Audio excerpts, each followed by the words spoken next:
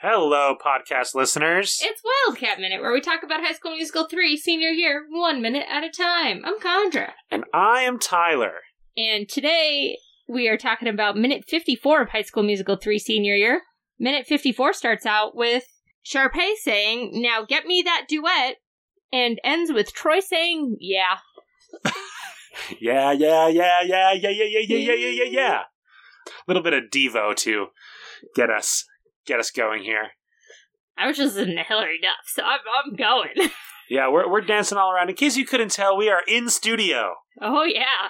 For this record, meaning that we are a mere 2 feet away from each other recording into the same microphone. It's basically a foot and a half. And we're here just chatting High School Musical 3. This is minute 52? 4? 54? I lost count. I just said it. I wasn't listening. I know, you never do. I was trying to come up with an idea for the DCOM segment. That's a tease for later. Whoa. Anyway. Well, until then, you can find us on Instagram at Amateur Nerds. No, we got a whole episode. Oh man, I thought I was going to get out of this one easy. So, Ryan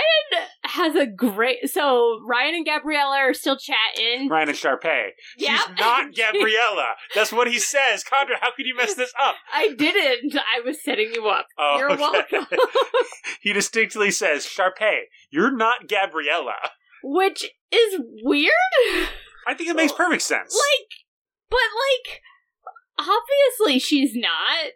And she doesn't think she is. She knows she's Sharpay Evans. But, all that she is thinking is, I'm better than Gabriella, so I deserve her song. And not that she is Gabriella.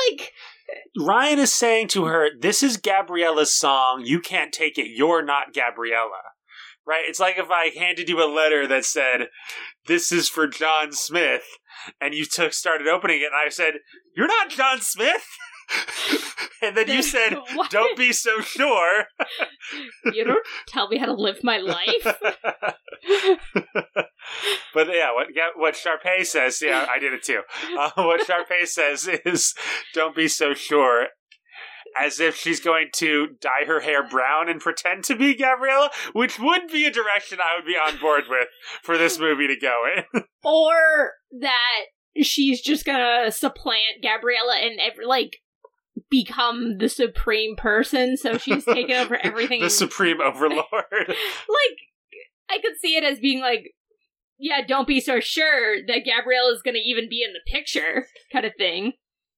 Yeah, I mean, it's a good back and forth. It's not the cleverest dialogue of all time, but it's very sibling banter. What would we know about that? Who are you?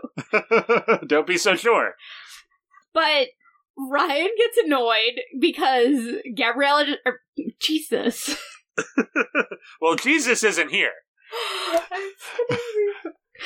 So Ryan gets annoyed because Sharpay just walks away. And yeah, he literally does a hand he does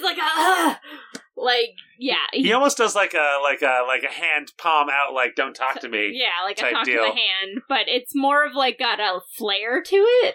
Yeah.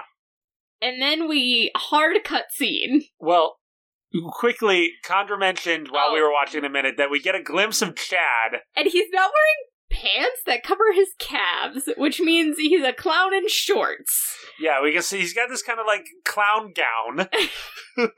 That might be your title. But then, yeah, he's got bare calves. Sharpay's wearing this mini skirt type deal. Mm-hmm. With it's kind of how would you describe that sort of shiny gloss? It's almost like a pleather. Yeah. And we get a little bit more time to look at Ryan's pants, which are decidedly not stripes. That I don't agree with. Tyler's sitting further away from the screen than I am. And I'm not wearing my glasses. So, what does he know? But yeah, we cut away to Riley's salvage. Yeah, so kind of a big make DIY salvage sign, which is a style. It's welded all together with these pieces of metal. And there's a truck on the top. in the background, we can see this, like, giant, like... junkyard, almost. Junkyard, and then there's this big, structure with, like, pipes and tubes that looks like it would be, like, a water slide type configuration, but it's for heavy machinery and stuff. I do not know enough about the world to understand what exactly goes through that, but I would imagine there's some smoke and some burning somewhere. Absolutely. Yeah, and we get a total scene change. Like, this is very abrupt, I feel like. Like, this is a very new spot for us. Yeah, well, in terms of, screenplay and storytelling, this is very much an and then transition and not a but or a so transition. Yeah. Which isn't a bad thing, because we've been, like, lurking in the same area for a while now, and it's nice to, like, have something different happening. And if this is, as we see, a Troy and Chad scene, which is not been apparently seen. Rare in this movie. Yeah. We've had a few Gabriella and Taylor scenes, but not a Chad and Troy thing. Chad particularly seems to be getting short shrift in this film. Indeed. But yeah, we see Troy's truck driving through the gate as somehow Bobby opens it for them. Oh yeah, there's a guy named Bobby, which we know because Troy, leaning out the window, says, "Hey, Bobby," and then says, "Thanks, Bob," again as Bobby opens the gate for him. The gate, which is covered with hand-painted signs that say such things as "Salvage and Save," "Vintage Values," "We Beat Any Price." What prices are they beating? Prices for purchasing, or like they'll buy parts from you? Which means they're going up in price? Yeah. Or do people buy things? I guess both way, that's how a junkyard works. Yeah. Yeah, but it's unclear. Yeah, but usually a junkyard is just a junkyard. They're not, like, competing. Well, I guess they are competing because everything's capitalism, but, like... Yeah. I guess it's just a sign. It doesn't mean anything. Everyone has that sign. And then Bobby says, "The boys are back." With a bit more of a lilt in it to his voice. He's got a cowboy hat. And he's got a cowboy hat, which is not necessarily a cross-section that one, like, junkyard and cowboy hat doesn't necessarily seem like an intersection, but I don't live in the Southwest, so... Yeah, does everyone just wear a cowboy hat down there because it's so sunny all the time and you gotta protect your head from dangerous rays? Dangerous Rays sounds like a restaurant. Or... I guess that's Howlin' Rays. Or a villainous instrument. A danger ray. Oh, is that a Dr. Horrible callback? Almost. I was trying. Anyways, so we then reverse shot to the truck driving at us as we see, like, this office building where this big guy is getting out of the door, which also says rooms. So it says office painted on the side of the trailer, and then there's a little stick out sign that says rooms. Yeah, which does not imply that there's, like, a hotel or anything. It's like a trailer hitch, like that one would hook up, like, for, like, it's like a Winnebago type deal. But it's just weird that it says office and rooms on it. Yeah, maybe the rooms sign is a thing that they have that they're trying to sell. You know, it's a junkyard. They get all sorts of, like, random neon signs and stuff probably, too. Yeah, but their business does seem to be more car-focused because they do have another sign that says, like, transmissions. Radiators type things. Yeah. Radiator Springs. That's a great land. It's a really solidly themed land. In Disneyland, California Adventure. Disney's California Adventure, yeah. So we get Mr. Riley. Indeed. And only Mr. Riley coming out of this trailer. Yeah, it's the type of thing where, like, the trailer is just the office for the salvage yard. Yeah. Because they need some room to keep papers in, but it's not even, like, important. One of those, like... Yeah, there's no safe or probably no safe. But it's not even, like, a temporary, like, movable... It's just been there so long that it's, like... on blocks. I guess it is a trailer, so theoretically movable. But do you know, like, the sort of, like, temporary building that normally is, like, the office for a construction project? Yeah, like what we went through some of our early like elementary schools also have these. Yeah, it's just like sort of like move it right on. So there's probably not even a bathroom in there, or if there is, it's not a terrible sight. Not a good one. One doesn't want to imagine what Mr. Riley does in there. But anyway. Do you want to introduce the actor who plays Mr. Riley? Yeah, so Mr. Riley, actually, so he's this sort of like big, long hair. He looks like a wrestler. He's got a sort of Chris Evans-esque Dorito-shaped torso. Yeah. Big shoulders and then a slightly leaner waistline. So Mr. Riley's played by an actor named Stan Ellsworth. And Stan Ellsworth actually passed away earlier this year at the age of 63. And he's actually a very interesting actor to have appeared in this movie. He doesn't have a lot of acting credits. As an actor, he himself has appeared, he appeared in the DCOM The Luck of the Irish. Whoa, we've talked about that here before. And he also appeared in a couple other random movies, Unaccompanied Minors, that sort of like kids airport movie. Yeah. Kenan Thompson vehicle called Wieners, which seems like a low budget comedy from 2008. He was also in a horror movie called Midnight Movie in 2008, as well as High School Musical 3. So he had, 3 movies that all popped up right in that year. He was in the 2016 Adam Sandler Netflix movie called The Do-Over. I vaguely remember that. So he had, appearances in several movies, but his biggest claim to fame in American pop culture is as the host and co-producer of a sort of documentary history series called American Ride, which was produced by the Brigham Young University TV station. Yeah. Stan Ellsworth was from Utah. He seems to have been... he's a Utah guy. A Mormon, a member of that community actively. He was a teacher and an active member throughout his whole life, and well respected in that particular community. But this show, American Ride, seems to have been really beloved by the people that have watched it. He's, this big guy. At one point, he was like a football player at BYU, and he, briefly was on practice squads in the NFL. So that's where he gets his physique from. Probably not wrestling, but gives off wrestling vibes. Yeah, gives off wrestling vibes because he's got the Hulk Hogan hair, I suppose. But no, he was a motorcyclist, a Harley rider. Yeah. And so this American Ride show he rides around the United States narrating stories about American history. That's pretty cool. Kind of like a drunk history where it's like about different events in American history, but the premise is that he rides his bike around those locations that he's telling the stories about, and he actually won a regional Emmy for this role. So it seems like a really interesting guy and like a respected educator, which he played into with his sort of unique appearance. People were intrigued by his way of interacting with the world. He had a degree in history from Brigham Young as well. People would be like, oh, who's this, sort of tough, muscly guy? And they see his face and they hear his stories and they're interested in that intersection and, making that history accessible, which is a very respectable thing to do. So it seems like he was a scholar and an actor and a biker and a football player. A very American sort of ideal that you sort of get in this very Americana sense, if that's the sort of masculinity you're into. And now he's salvaging cars. I thought you were going to say it, now he's dead. No, that's awful. But yeah, no, the idea of Disney getting a local Americana kind of guy. A local biker tough guy and be like, is this the sort of guy that works at a salvage yard?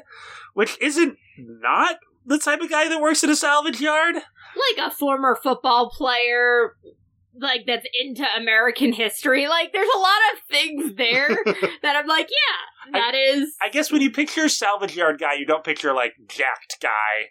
No, I do. Okay. Because you gotta be strong to do the stuff. Yeah. I just picture, a guy in a jumpsuit. Yeah. With oil stains on it. Yeah, no, I think the difference is you're thinking of, a mechanic shop where, a salvage yard is, a different thing.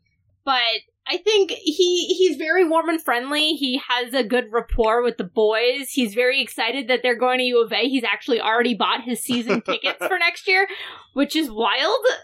but also very sweet. Like, he has a relationship he, like, gives them, like, a tap on the shoulder. And, like, an aggressive tap where Troy has to, like, casually rub it after. But Chad is like, yeah, hey, man, how you doing? Like... Yeah, it seems like Troy's a regular here, and Chad, like, has maybe tagged along once before. But thinks it's super cool and is like, yeah, let's see. Troy has clearly slightly adapted his form of style to appear here. Yeah, he's got a bandana headband.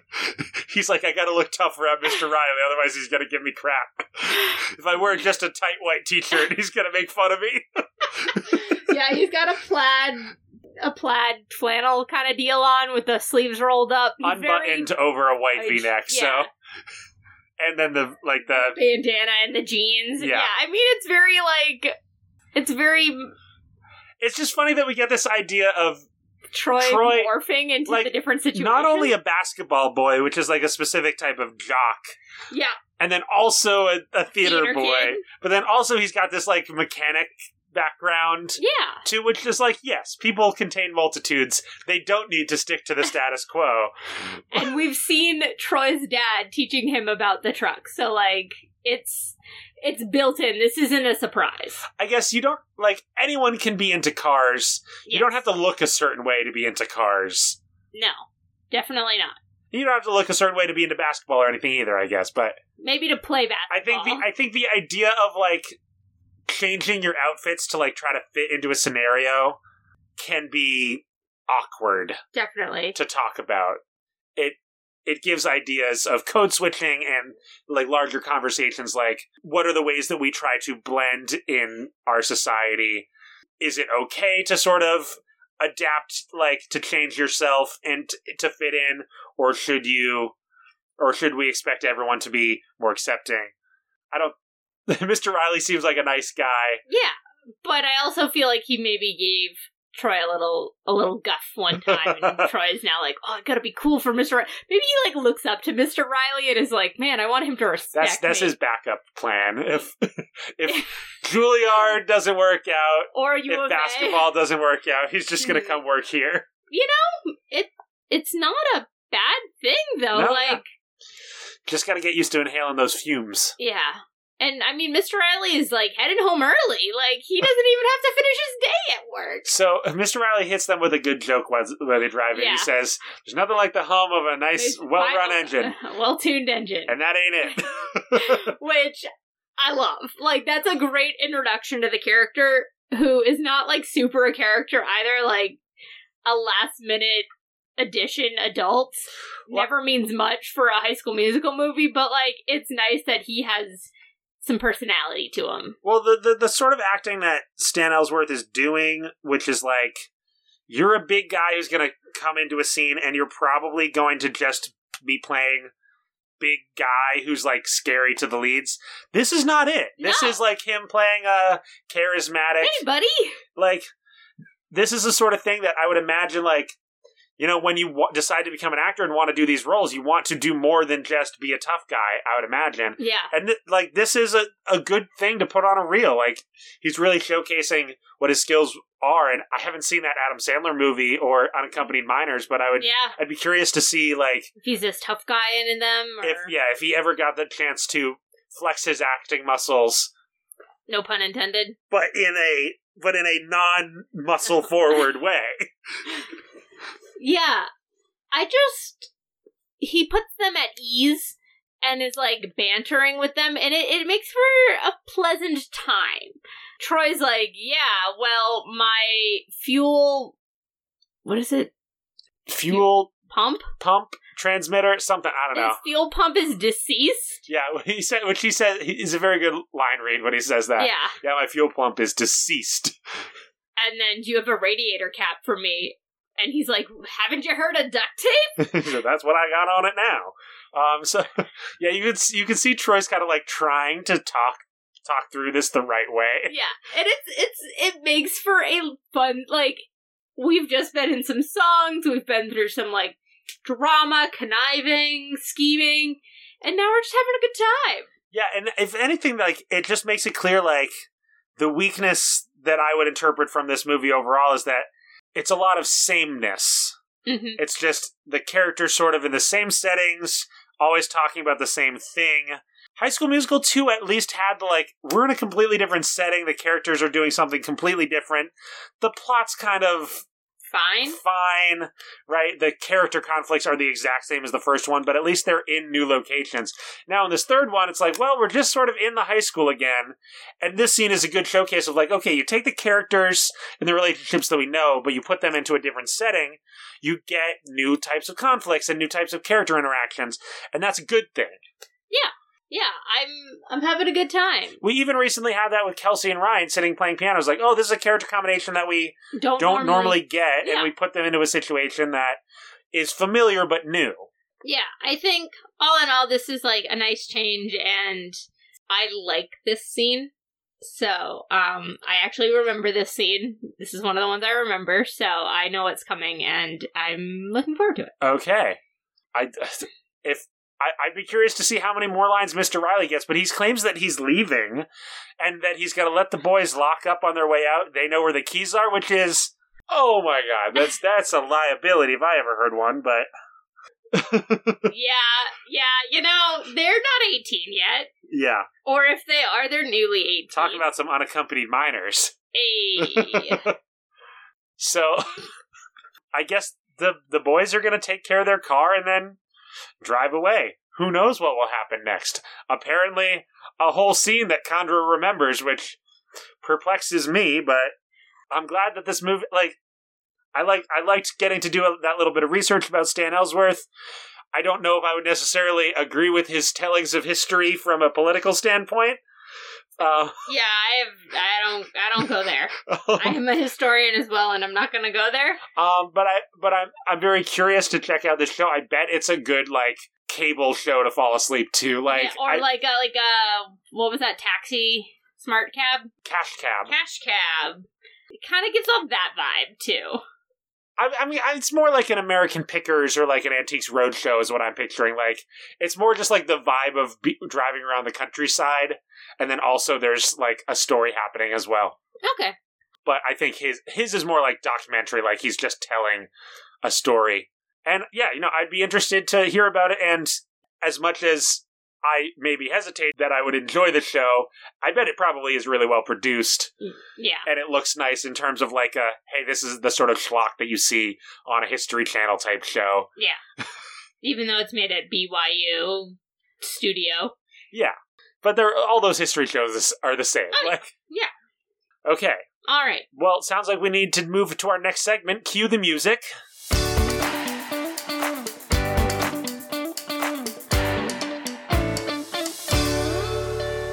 I'll never know. I just refuse. It's like on a real podcast where they say we're going to take an ad break, and then they just didn't. They just paused and then kept going. Yeah. That's what we do, but for the cue the music bit. All right. Well, today, because we're in the same room, it's always fun to do a good old crossover. Yeah, we like to cross over each other. So Condra and I will each come present a Disney property, intellectual property. Owned in 2008 or earlier by Disney, so ideally. No Fox, no Star Wars, no Marvel. Well, yeah, no Marvel. Kind of. Yeah, and then we'll just sort of try to pitch it as an adaptation of a movie or TV special. Condra, what do you have? I am going to go with Meet the Robinsons. Okay. 2005 animated film based on the James Joyce picture book, A Day in the Life of Wilbur Robinson, which is time travel and technology and science and imagination. Disney propaganda. Yeah.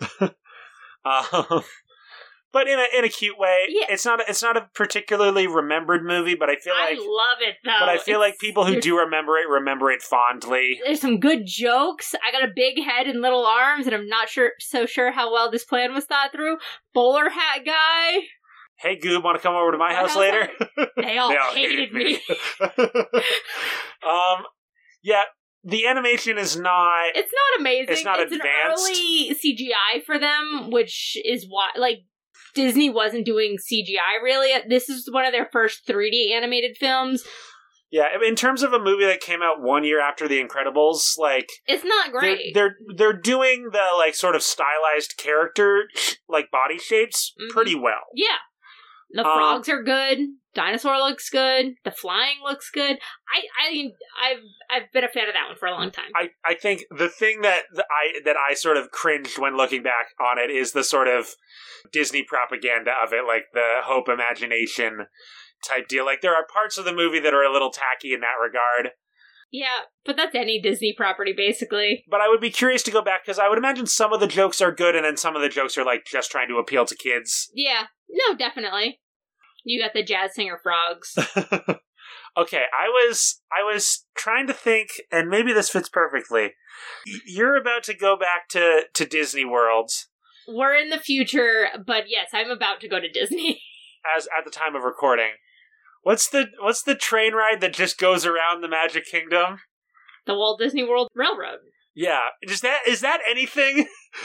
What is there lore there, or is it just a... It's a train ride! It's just a like a theme park attraction in the sense that, like, many theme parks have a train that goes around and you just ride, and it both brings you to another location in the park, and you get some, like, slightly behind the scenes or slightly, like, seeing things from a different angle that you normally wouldn't get to see. Condra's... I've got my finger triangles. Finger triangled like an evil villain. Like she's about to spew some knowledge on me, so... Is this Disney specific or theme park general? Disney specific. Okay. So, to quote one of the YouTubers I'm so thankful you introduced me to, the lovely Jenny Nicholson. Walt loved trains. Yes. He built the whole park for trains. Yes, and many film historians will also peddle the line, trains equal movies. The apparatus that is a film camera is a train. A thing spins. No, but in the very literal sense that Walt Disney loved trains. He had a model train in his backyard. He wanted to upsize it for originally his movie studio, and then ended up being this whole theme park that was Disneyland. So trains are built in inherently into the Disney backbone. So when they were making Walt Disney World after Walt's death, it couldn't be a Magic Kingdom without a train. The trains surrounds and the this park. is in addition to Big Thunder Mountain Railroad? That didn't exist at the time. Okay. Space Mountain didn't exist. The only other train that existed was the monorail. Yeah.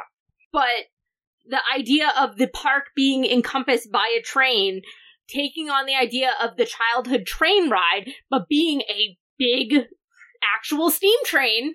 Well, not an actual steam train, but like a... Powered by steam? Powered by steam, not full size, but like size enough for people to ride on. That's not a mini one that only kids can ride on, and the conductor's got the silly shoes that are just sticking out the side, like in an old carnival park kind of thing. The Walt Disney Railroad is not the better version. That's Disneyland's, because Disneyland has some thoughts and some more history around it. But it doesn't necessarily have lore, but it is like, it wouldn't be Magic Kingdom without a train. Like, so the last 5 years when Tron was getting built and the train wasn't open was a really big deal for the park because there was no train. Like, yeah, I'm sure everyone was real ticked off that there was no train. Well, part of the nice thing about the train, too, is you can get on it and get to other parts of the park without having to walk there. If it's running on a convenient schedule for you. Is there more than one train that goes around the tracks? Yes. Okay. There's at least 2, sometimes 3 on a busy day. In Walt Disney World, Disneyland usually only has 2 running at a time. Okay. What's interesting is... you get the voiceover, you get to hear, like, fun facts about the park. Right now, apparently, with Tiana's Bayou Adventure being under construction, they've blocked out that window so you can't see into the finale scene, or what used to be the finale scene in Splash Mountain. But they create additional scenery throughout the Rivers of America, and you get more moments that you can't see anywhere else except on the train. What's interesting about the train is, theoretically they can close the train ride if there's construction going on that somehow makes it inconvenient or impossible to run the train. Like Tron. But you can't you can't get rid of the train or replace the train with another ride. No. Because it's not in a single location, and it exists as the boundaries of the park, almost. There are things now beyond it. Not so much in Disneyland, except for Star Wars Galaxy's Edge. But that was part of, like, the big deal of Star Wars Galaxy's Edge was, like, oh, something's going beyond the train. And the train also established the berm. So, in the construction of Disneyland and a little bit in Walt Disney World, less so in Walt Disney World, they created a wall of dirt that the train sat on top of so no one could see inside the park from the outside and no one could see outside the park from the inside. So there was, like, the wall of dirt around and the train just ran around the top. Yeah, and that's something interesting, too, is Disney's got these, like, forced perspective eyeline type things, which one might consider the train making it harder to create, but only in a situation like Galaxy's Edge where you want to think that you're immersed in the world. Most of the time when you're in Disney World, it's like, well, there's just a train nearby, but the train always fits the aesthetic of Disney theme park, unless you're in Tomorrowland or something. But Tomorrowland has problems on its own. We're not going to go there. But what's interesting is we both kind of picked, like, weird Disney, like, propaganda. Yeah. Like, very personal to Walt Disney type things. Not that Walt Disney himself was attached to Meet the Robinsons, but they put a quote of his up at the end of the movie. Yeah. It's very tacky. Moving forward. Yeah. But yeah, so Meet the Robinsons has a retrofuturism vibe. Mm-hmm. The Walt Disney Railroad is not retrofuturism, it's just retro in the sense of trains are old-fashioned. Yeah, but I could totally... But you could see that being like a sequel to Meet the Robinsons where they go back further in time or there's like a futuristic version of a train. Yeah. We could just play with train in Meet the Robinson. All right, so with Meet the Robinsons, the original movie casts sort of this young... It's the young boy who gets pulled into his future to help his son who... had his time machine stolen by the bowler hat guy. We don't need to get into the whole plot. It's just, there's a young boy who's an inventor, and in the future he's a very successful inventor who sort of creates a bunch of inventions that sort of lead to some sort of utopian society. Yeah, very Epcotian. Yeah. Very Tomorrowlandy. Except not Dystopia Tomorrowland with George Clooney. Yeah. Which I never saw. It was bad. It was bad. So, I guess, and sort of a Snowpiercer type sense, like there might be a end of the world train. Well, not an end of the world train, but he invents a sort of self-perpetuating train, or like an energy neutral train, or some sort of commuter rail train that well, transportation's a big part of Meet the Robinsons. In general, like they explore many different types of transportation, so maybe it is the concept of Wilbur perfects the train. Is Wilbur Robinson the name of the son or the name of the... Wilbur's the inventor. Okay. Who's the name of, like, the son character who's, like, the sidekick for the whole movie? I feel like it's something like Flash, and I know that's not right.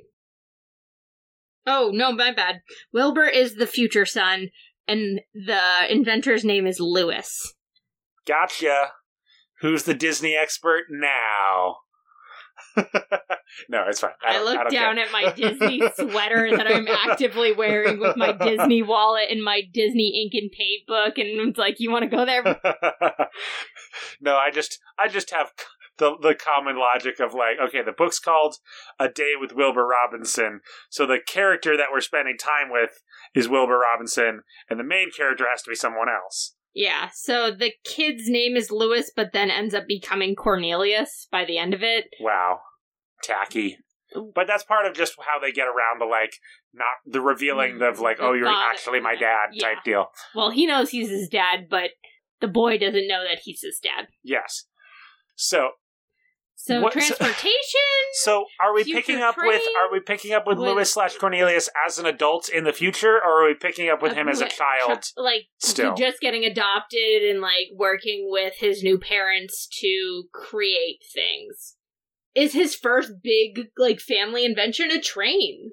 All right, I think that's a direction to go. Like we see him become like the young successful. So it seems like, well, for one thing, there's the ever useful plot structure, October Sky, which is to say that if for some reason his new parents are like, you'll never make trains, you're going to be a coal miner like us. That won't happen because that's the point. His parents, one of them is an inventor, and they're very excited to share, like, they give him the space. And but they say, you'll never do trains, and he's like, I love trains, they're my, like, main thing. It would be funny to, like, have an October Sky where it's like, you'll never be a successful drummer, you're gonna play guitar. It's like, what's the difference? A lot. It's still music. Like, we're still going for a very specific niche lifestyle. But no, anyway. But I think, like, maybe as a family, they're like stressing over this train concept as a first step towards like clean energy. Like, I have a feeling it's an environmental movie. Yeah, I guess, and I on a similar vein, I was going to say, instead of like a Back to the Future-esque like time travel movie, it should probably be like a very literal like Save the Future kind of movie.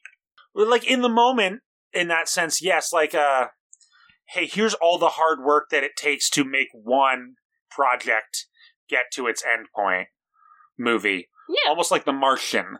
Yeah. Like all of the hard work that it takes to get your first job done. Yeah, and kind of like Bill and Ted 3. Okay, yeah. Like, he's got this vision of like, oh, I'm going to be this great inventor, but first I have to do the first project. Yeah. And if that never gets done, then that future never happens. Yeah. I like that idea because it does get to, like, okay, he's given all these resources, but he still has to, like, do the hard work and, like, invent the thing. And if it's some idealistic train... So what is the train's function within the universe? Because in Walt Disney World, it just goes around the park and it's sort of an arbitrary... It's a means of movement throughout the park. It adds... But it's... like... It's less... background energy. But it's less functional and more aesthetic. Yeah. In the park. Yeah. It's an entertainment experience, just like the Pirates ride. In the sense that, like, it is an attraction that you have to wait in line for sometimes. It's not a practical thing. I think spinning into the Disney propaganda, I think it's like some future flying train that is, like, low energy. Is it, like, monorail adjacent? I think it's more monorail adjacent. I think we could go, because we're playing with this retro future, I think we can go monorail, which is... in a lot of people's eyes, the better version of the Walt Disney World train, because you also have to ride the monorail around, and, like, one of your only means of getting it. Although that changes your vision. Well, I was going to say, I'm just mad that I never thought of monorail as a pitch for a crossover topic, because that's way better. And now we can't do it. Because I had a whole spiel about trains. But maybe, like, there's this monorail idea, and people, like, aren't buying it, so he has to make it look like a steam train. Like, maybe there's something there. Like, like, he wants to bullet train, but... Or maybe he has to make some sort of, like, sacrifice, like the energy companies are, like, aren't gonna let him run the train on, you know... the super battery that he's invented, or whatever. Yeah, so he has to, like, make a compromise and be like, okay, for now it'll run on coal and steam, but over time, like, I'm going to make changes. And so he, like, his initial vision isn't accomplished right away. And he has to realize, oh, I have to make sacrifices in order to get what I want. It's a very mature Cornelius. And maybe the ultimate realization is that, like, the future that he saw isn't the future that he's going to get.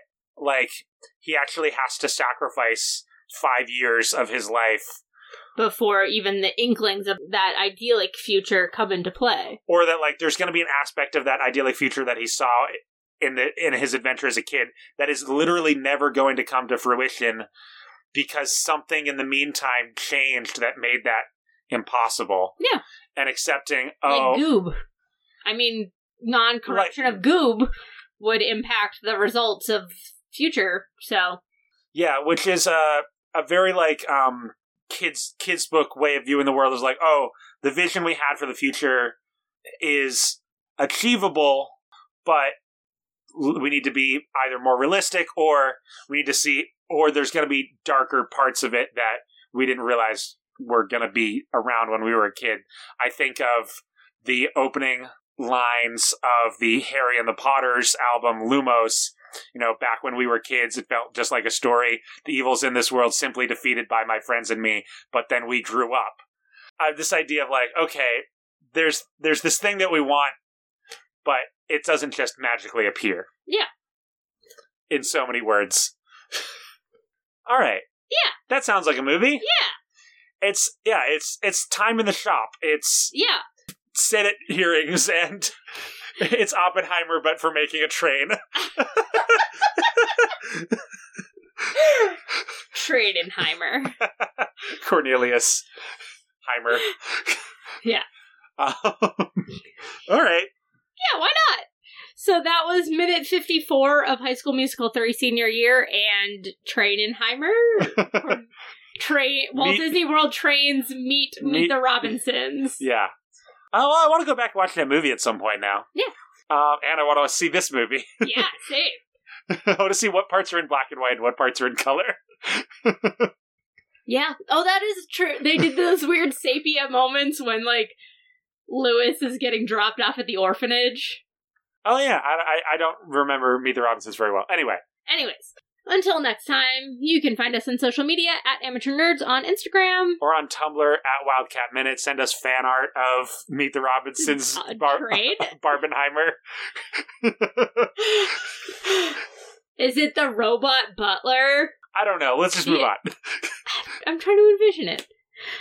You can send us an email to amateurnerdspresent@gmail.com. Yeah, let us know your favorite Meet the Robinsons side character. Or your favorite episode of American Ride. Either or. Special thanks to our artist, Theo Golden, at TGoldenArt on Instagram. And our musician, Joe Winslow, whom you can find at joewinslowmusic.com. I have been Condra. And I've been Tyler. We'll see you next time to find out if Troy and Chad are really going to be alone in this junkyard. You can bet on it.